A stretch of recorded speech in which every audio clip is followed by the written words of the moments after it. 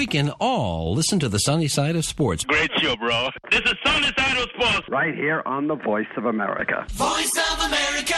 A sporty greetings to all our Voice of America listeners. Welcome to the October 28th edition of the Sunny Side of Sports. I'm Jackson Vunganyi in Washington, stepping in for Sunny Young. And we start off the show in Accra, Ghana, home to the Black Stars, the country's national team. The Black Stars are one of the 5 African teams that will represent the continent at the FIFA 2022 World Cup tournament, which kicks off next month in the Middle Eastern nation of Qatar. The Black Stars last made an appearance at the World Cup in 2014, and the team recently announced a provisional squad led by former international player Otto Addo. Addo is a German-born Ghanaian who played professionally for a number of German teams during his 16-year playing career. And last week, Addo submitted the official preliminary list of 35 to 55 players to FIFA, from which he will select his final 26-man roster for Qatar. He has to do that by Monday, November the 14th. And for more on how the team is preparing for Qatar, I reached Atsu Tamaklo, a sports analyst based in Accra, Ghana. Well, what we can confirm to you, Jackson, is that the Ghana Football Association has determined the team will move to Abu Dhabi on November 10th. That's when the Black Stars will move and begin their preparations for the World Cup, which is 3 days before FIFA mandates clash to release their players. And so at that meeting in Abu Dhabi, at least for the first 3 days of the preparations, we don't expect to have Thomas Partey, Kudus Mohamed, and the rest of the players who play in the major leagues in Europe. But at least they should be in camp by the 14th and be ready to train with the team at least 2 clear days before the team plays the main friendly before the World Cup. That's going to be on the 17th of November. So, Atsu, what do we know about the provisional squad? Who are some of the players that are who have made the cut so far to represent Ghana as part of the Black Stars squad? Well, all 29 players who were called up for the friendlies versus Brazil and Nicaragua have all made the squad. However, the big news is that 3 of the players who were not expected here have made it. And so Ashimeru Majid, who plays for Anderlecht this season, is in some really good form. He's played 8 times in the Champions League for Anderlecht, as well as he's played 8 games in the Belgian Pro League so far this season, and he's played in 3 of the Champions League games, Conference League games that they have played. He is one midfielder who has also been listed in the team.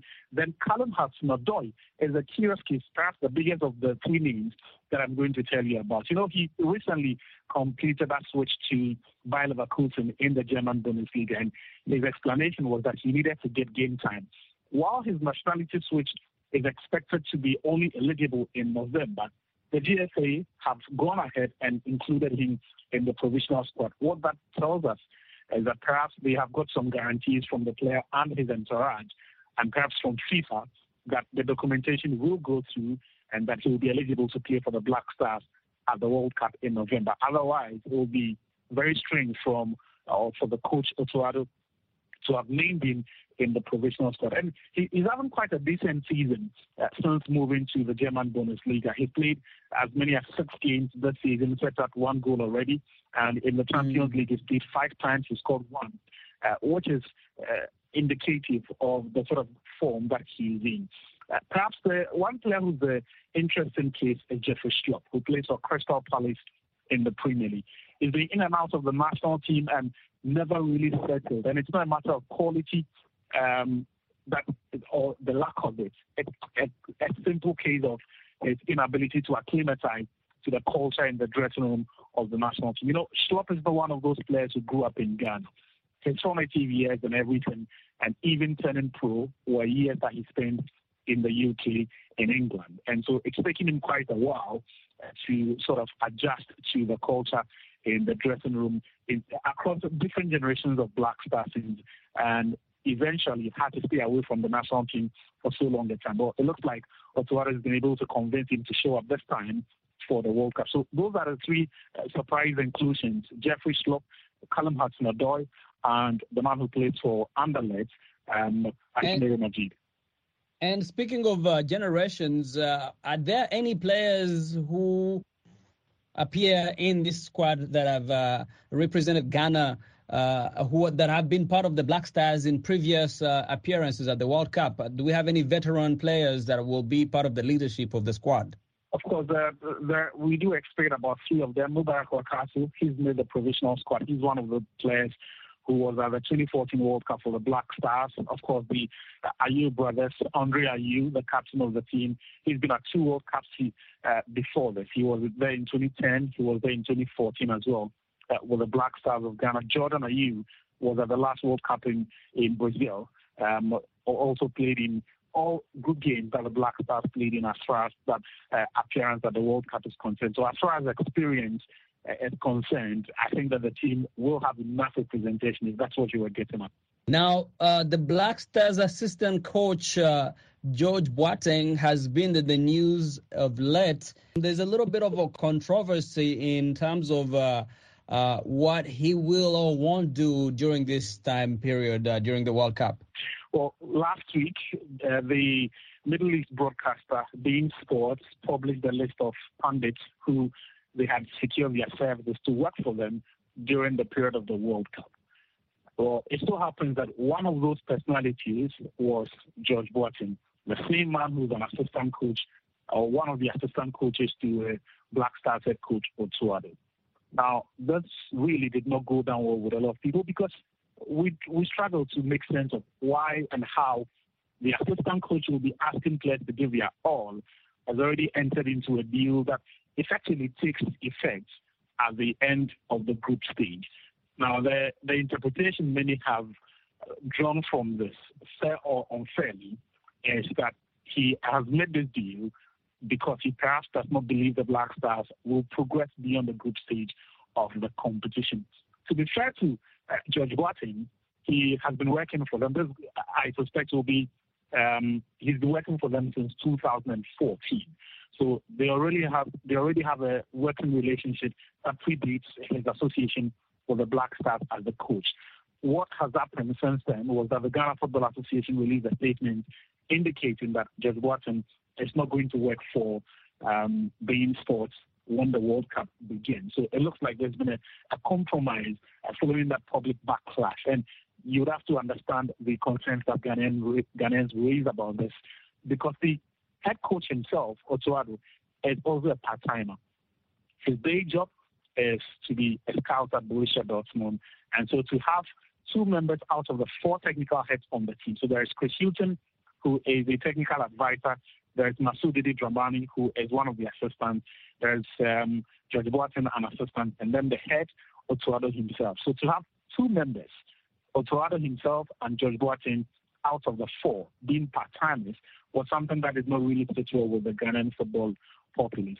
We are chatting with Atu Tamaklo. He's a sports analyst based in Accra, Ghana. We're talking about the country's national team, the Black Stars, one of the 5 African teams that will represent the continent in Qatar at the FIFA World Cup. And as Atu was saying, Ghana's assistant coach George Boateng was recently announced as a sports commentator for the sports channel beIN Sports, a move that concerns some Ghanaians. They're saying that this will leave him with some divided attention as he's part of the leadership team of the Black Stars. So I asked Atu what Ghanaians were saying about this move. Well, it's been unanimous.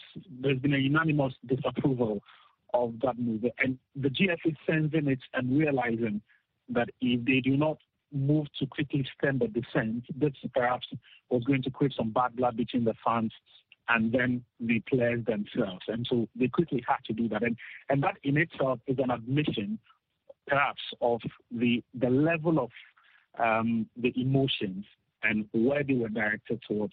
It's curious to mention that a member of the management committee, Alhaji Reza, has in the past had reason to complain about this whole part-time business with even the head coach himself. So even within the establishment, the ruling class of the Ghana Football Association, some of the executives are not entirely sold on having a substantive head coach who's taking the job on a part-time basis. I don't know if that makes sense. So that, and even the voice of the fans really was quite fair. And I think more of this has been, or the bulk of this has been born out of the frustration when you consider the squad that the Black Stars have got. There is a feeling that perhaps for the first time in more than a decade, the Black Stars are properly stocked, and that in every area of the pitch, we've got the right profiles and in numbers as well. So there is a lot of quality to go around, and if we had a coach who could put his mind to this team, give his undivided attention, and work hard, we could be seeing some really good times ahead for the Black Stars. And so people feel frustrated that there is no clarity in terms of a technical direction, a substantive technical direction that we're going into the future with. Because the word from the camp of Otto Addo is that he is not going to continue as the Black Stars head coach after the World Cup. And people feel that we need a more long-term arrangement for the Black Stars just to ensure that we do not miss out on what could potentially be another golden generation for the Black Stars. That was Atu Tamaklo, a sports analyst based in Accra, Ghana. You're listening to the Sunny Side of Sports on the Voice of America. Voice of America! And still on soccer, as we prepare for the Men's FIFA World Cup kicking off in a few weeks, we are 9 months away from the 2023 FIFA Women's World Cup that will be held in Australia and New Zealand. The official draw is now complete, and the tournament will have 32 teams participating in the event for the first time, and all nations have been divided into 8 groups ahead of the tournament. A Nigerian women football analyst says that the country's national football team are in a tough group in the FIFA Women's World Cup 2023. Nigeria is in Group B with co-host Australia. They will also face Olympic champions Canada and the Republic of Ireland. Morocco, South Africa, and Zambia are other countries that will be representing Africa at the World Cup. Chukwuleta Chigozie is the vice president of the Sports Writers Association of Nigeria, Southeast Zone. Chigozie spoke to reporter Mike Mbonye about the Super Falcons World Cup group. She says the Super Falcons need to work hard to qualify from their group during the FIFA Women's World Cup. Well, I saw where someone described the draws as favorable for the Super Falcons. But to me, it is not so because Australia and Canada are not strangers in the big stage of women football. They have each been to the World Cup 8 times, with Australia being a consistent quarterfinalist in the 2007, 2011, and 2015. Australia had been to the Olympics 4 times, with 4th position in 2020 edition of the Summer Games. Canada are the current Olympic champions in 4 appearances. Canada is placed 7th on the ladder of FIFA, Australia 13th, and Nigeria placed 46th. I think that tells you something. The only small team, if there is anything like that in today's football, are the girls in green. The Ireland girls are new to the World Cup, but their ranking did not say so, as they are placed 24th. So my take is that the Super Falcons must not relax, knowing that they will be up against the hosts. They remember what happened to them in Morocco. They will be up against the Olympic champions, and they will be up against a history-seeking debutant. So there is no easy game. Like the coach of Australia, Tony Gustafsson, said after the draws, and I quote, if you look at the brackets and tournaments, there is no easy game. It is all about who you are facing and preparing in the best way possible. This is the best I can tell the Super Falcons. They should know who they are facing and prepare in the best way possible. Nigeria, USA, and 2 other countries will make 7 consecutive appearances at the FIFA Women's World Cup. Do you think this will be an advantage to the Super Falcons? Mike, you and I know that football is not a respecter of number of appearances. 2 of their opponents in the group have such records too. Making 7 consecutive appearances is different from making consecutive improvements. If you look at our qualifications these past years, it is no longer an easy ride. That would tell you that there is fire on the mountain. If African female football is growing this fast, leaving us battling at each time, you now know what the world stage is like. So, consecutive appearances will not be an advantage, rather is a reason to be conscious, because such record attracts attention, and I don't know how prepared we are to shield against the darts of such records, or the darts of such I don't know how prepared we are to shield against the darts such records will attract. in a competition as big as the World Cup. The bigger you grow, the bigger the attack. But our method of preparations in this country for international competitions at all levels of female football leaves a lot to be desired. Every 4 years we qualify, only to travel for a jamboree because of lack of adequate preparations. Countries making impact with consecutive appearance records at the World Cup, they don't engage in fire brigade approach to preparations. There is usually a long-term plan. So for the Falcons, there should be a long-term plan of plotting details to ensure success. There should be early quality friendlies. Yes, they have started, but there is need for such to be sustained. The coaches should be left to do their job without unnecessary interference. Several appearances or not, the coaches should be allowed to do their job. As a seasoned journalist, do you think there should be changes in the Super Falcons team to the World Cup? Honestly, I think the period of experimenting is not now. This should be a period of consolidating on the already existing structure. The World Cup is less than 10 months away. The coach should be allowed to work with his team and take responsibility. The fresh legs already introduced into the team should be allowed to mature and blend with the older legs. Nigeria has a lot of good young players, but all of them cannot play at the same time. You cannot keep changing every time. You cannot keep infusing new legs and bringing in a time of trial and errors all the time. World Cup is not a kindergarten arena. What Nigeria needs now is to build a team with character and purpose-driven, like the Super Falcons of old, when we have the likes of Maureen Mado, Yinka Kudaisi, Patience Avre, Rita Nwadike, and those of them in that category. It is not just a matter of introducing new players. If you look at the players we have right now at the young edition of the Cup going on in India, when you look at the players, the way they are playing, you'll be so excited. You would want, because they have beaten US, you would want them to come back and join the Super Falcons. It's not like that. They may have, shone like bright stars in the Junior World Cup. The stage is not same when it comes to Senior World Cup. They have to grow. So this is not the period of trying and error, trying new players to bring out the old. No. Let the coaches be allowed to do their job. If they have agreed that the crop of players that they have now is what we used to effectively carry on during the World Cup, let them be allowed to do that and take responsibility. That's just what I think. That was Chukwuleta Chigozie, Vice President of Sports Writers Association of Nigeria, Southeast Zone. She was speaking with reporter Mike Mbonye on the telephone from Awka in Nigeria.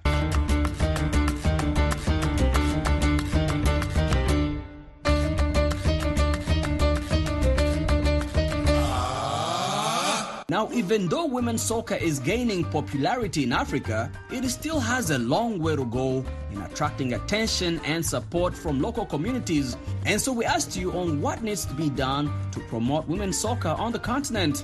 Here is what you had to say.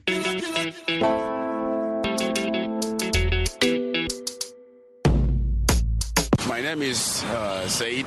I'm so glad to get this opportunity and to support, especially, women football in Uganda.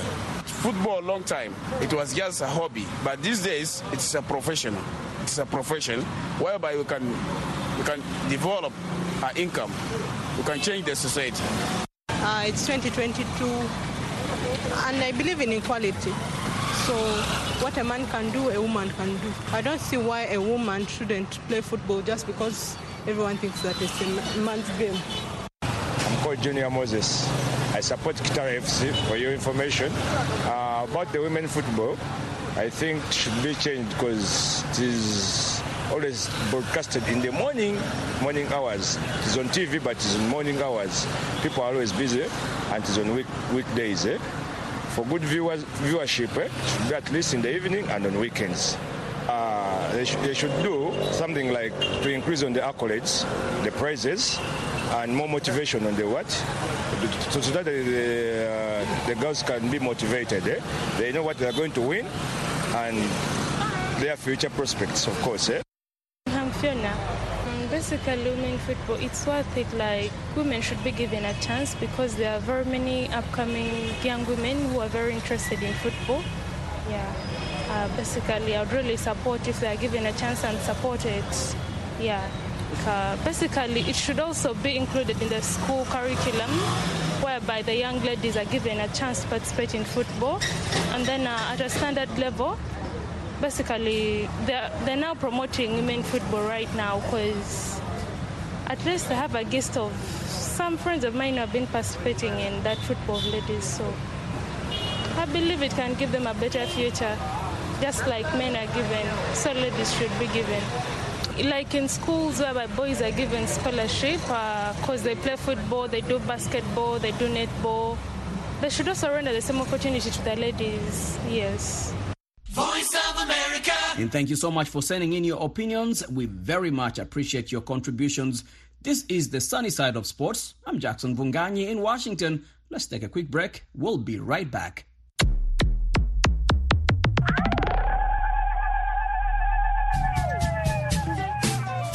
Hello, this is Heather Maxwell, host of Music Time in Africa. Join me every Saturday and Sunday for an hour of awesome African music. Wake up, dance this music. Like to stay on top of new music trends? Breakout artists? New releases? Maybe you just love the classic styles and artists of the past.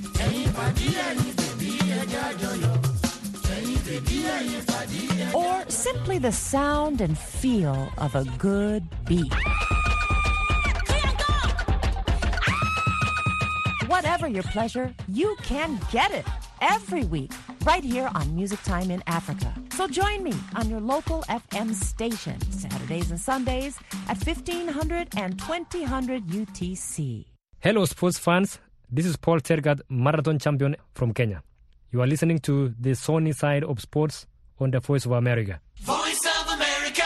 Sporty greetings, everyone. This is Ambassador Mary Onyale, Olympic medalist, 5-time African champion in the sprint event. You are listening to the Sunny Side of Sports on the Voice of America. And welcome back. This is the Sunny Side of Sports on the Voice of America. Remember to connect with us on our social media platforms for more sports news. We are on Facebook and Twitter. Just search for VOA Sunny. And let's go to Germany, where the Frankfurt Marathon will be back in action on Sunday after a 3-year hiatus because of the pandemic. The marathon has gained a reputation for fast times over the past 2 decades, and some of the finest of Africa's distance running talent have distinguished themselves in one of Germany's top races.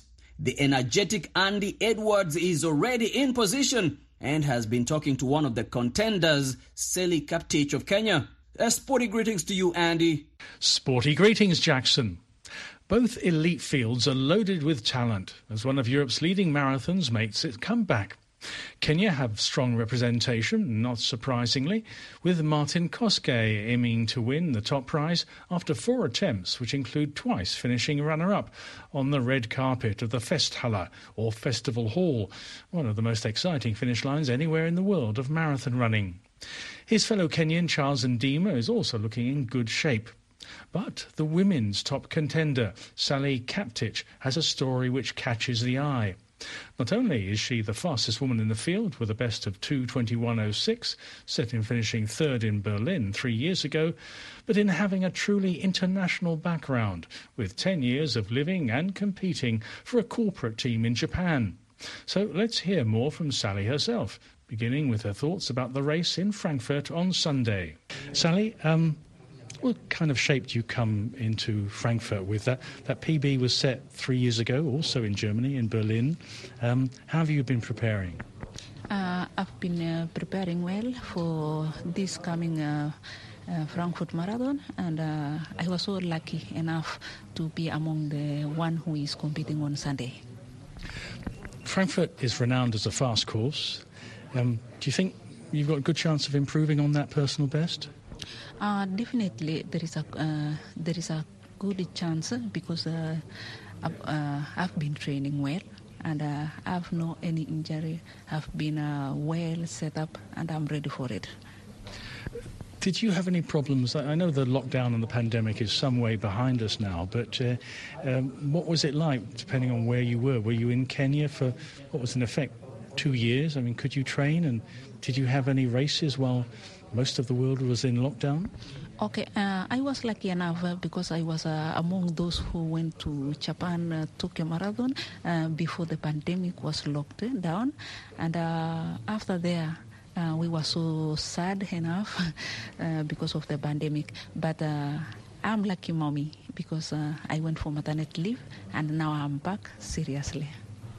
Well, that's a good cue to talk about your experience in Japan, because you've been telling me you had about 10 years of being sponsored, being part of a corporate team, which is very common for quite a few African athletes in Japan. And that goes back from about 2006, when you were coming through the junior ranks, already very good, and they said, come and join us. What was it like to be a Kenyan running as part of a Japanese team? Was it culturally very different? Yeah, in the first beginning, it was a little different completely because their culture and the way they are training, it was a hard time to cope with them. But also, after a year, I had to cope with them, and also they understand my running way, how we run, we train in Kenya, and they also cope with it, and they just allow me to train also the way I want to train. That is a difference, isn't it? Because I have the impression the Japanese are very much, how do we say, their training is more rigid. If they do long runs, they mark out 1,000 metres on the road and they run up and down it 20 times. But they accepted that you wanted to be different. Oh, yeah. With that time, they wanted me, to do some other things because it was so difficult to do that way, but not enough that it was not big difference. Because it was just like the same, because when you are going for cross-country, rotating for 3 kilometers, for 40 kilometers was tiresome. And that corporate athletics, the running teams, the relay races in Japan, they have a very high prestige value, don't they? It's big business, because I know it's on national TV live as if it's a big football tournament. Was there a lot of pressure on you? Was not that much pressure, yeah. And you also, from what I understand, you learned Japanese talking with your colleagues, so that was culturally, outside of running, was there a lot to adjust to? Okay, yes, I learned the Japanese language. In fact, there is a time I was a model by Japanese clothes, which is called kimono, and I went to advertise also, and it was so interesting. Yeah. Do you think that kind of wide horizon, having to adapt to both the different running and just life culture in general, do you think that strengthened you as an athlete? Yes, personally, it strengthened me enough because coping from something that you are new with it in life is not easy at all. And I had to know that life is not easy, but you have to struggle for it. Well, that's really interesting thoughts. Sally Kaptic, all the best for Sunday in Frankfurt Marathon. Thank you very much. Thank you. This all-round experience should stand Sally Kaptic in good stead. She has strong rivals, notably in the Ethiopian Yeshi Chikole, who has also run under 2 hours 22. Along with the elite contenders, some 12,000 mass runners will be lining up for the marathon at 10 o'clock on Sunday morning. Just glad to be on the move again in a race renowned for its carnival atmosphere. For the sunny side of sports, this is Andy Edwards in Frankfurt. Thank you very much. That was Andy Edwards speaking to Sally Kaptic of Kenya as she prepares for the Frankfurt Marathon.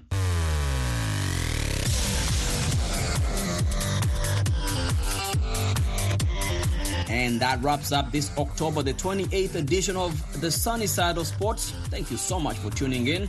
I'm Jackson Vunganye in Washington, wishing you a great weekend ahead, Africa.